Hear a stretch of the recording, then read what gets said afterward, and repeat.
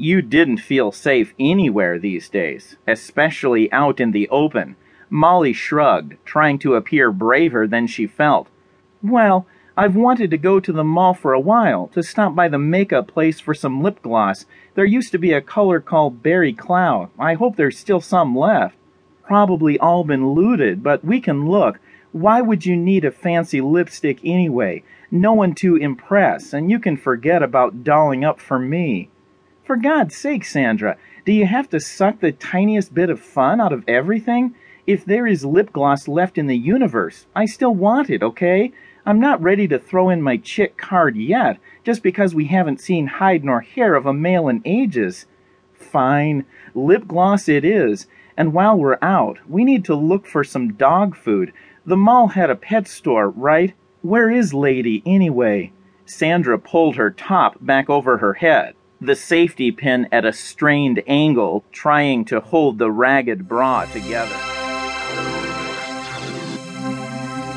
But when night came, you didn't sit on top of tall buildings. Things flew around after dark. Bad things. Lady, come on, let's go. Sandra shouted at the beautiful greyhound as they walked out the door of the building. Lady had a tattoo inside her ear from a long time ago. Dr. Alan Barnes' skin was on fire. His breathing was rapid and shallow, pulse racing, body aching, all the classic symptoms of the flu. The hospital was full of patients with identical symptoms. Babies were crying, and the sound of coughs filled the air. He had been on a 12-hour shift for 26 hours now, with no end in sight. The few hours of sleep he got yesterday, or was it the day before, were nowhere near enough.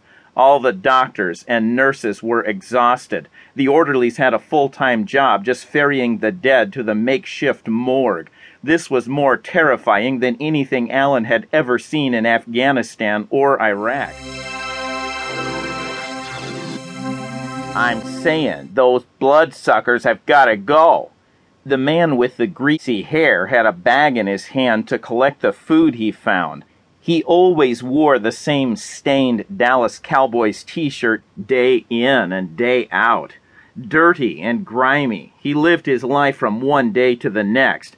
There was a bathing place available to everyone, but he was just too lazy to use it. I know what you mean, man. They give me the creeps. I don't know if they're dangerous, but they're damn sure creepy.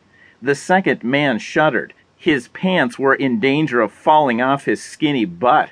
They were far too big for him nowadays. His weight loss since the virus was because he only ate when he could find something edible.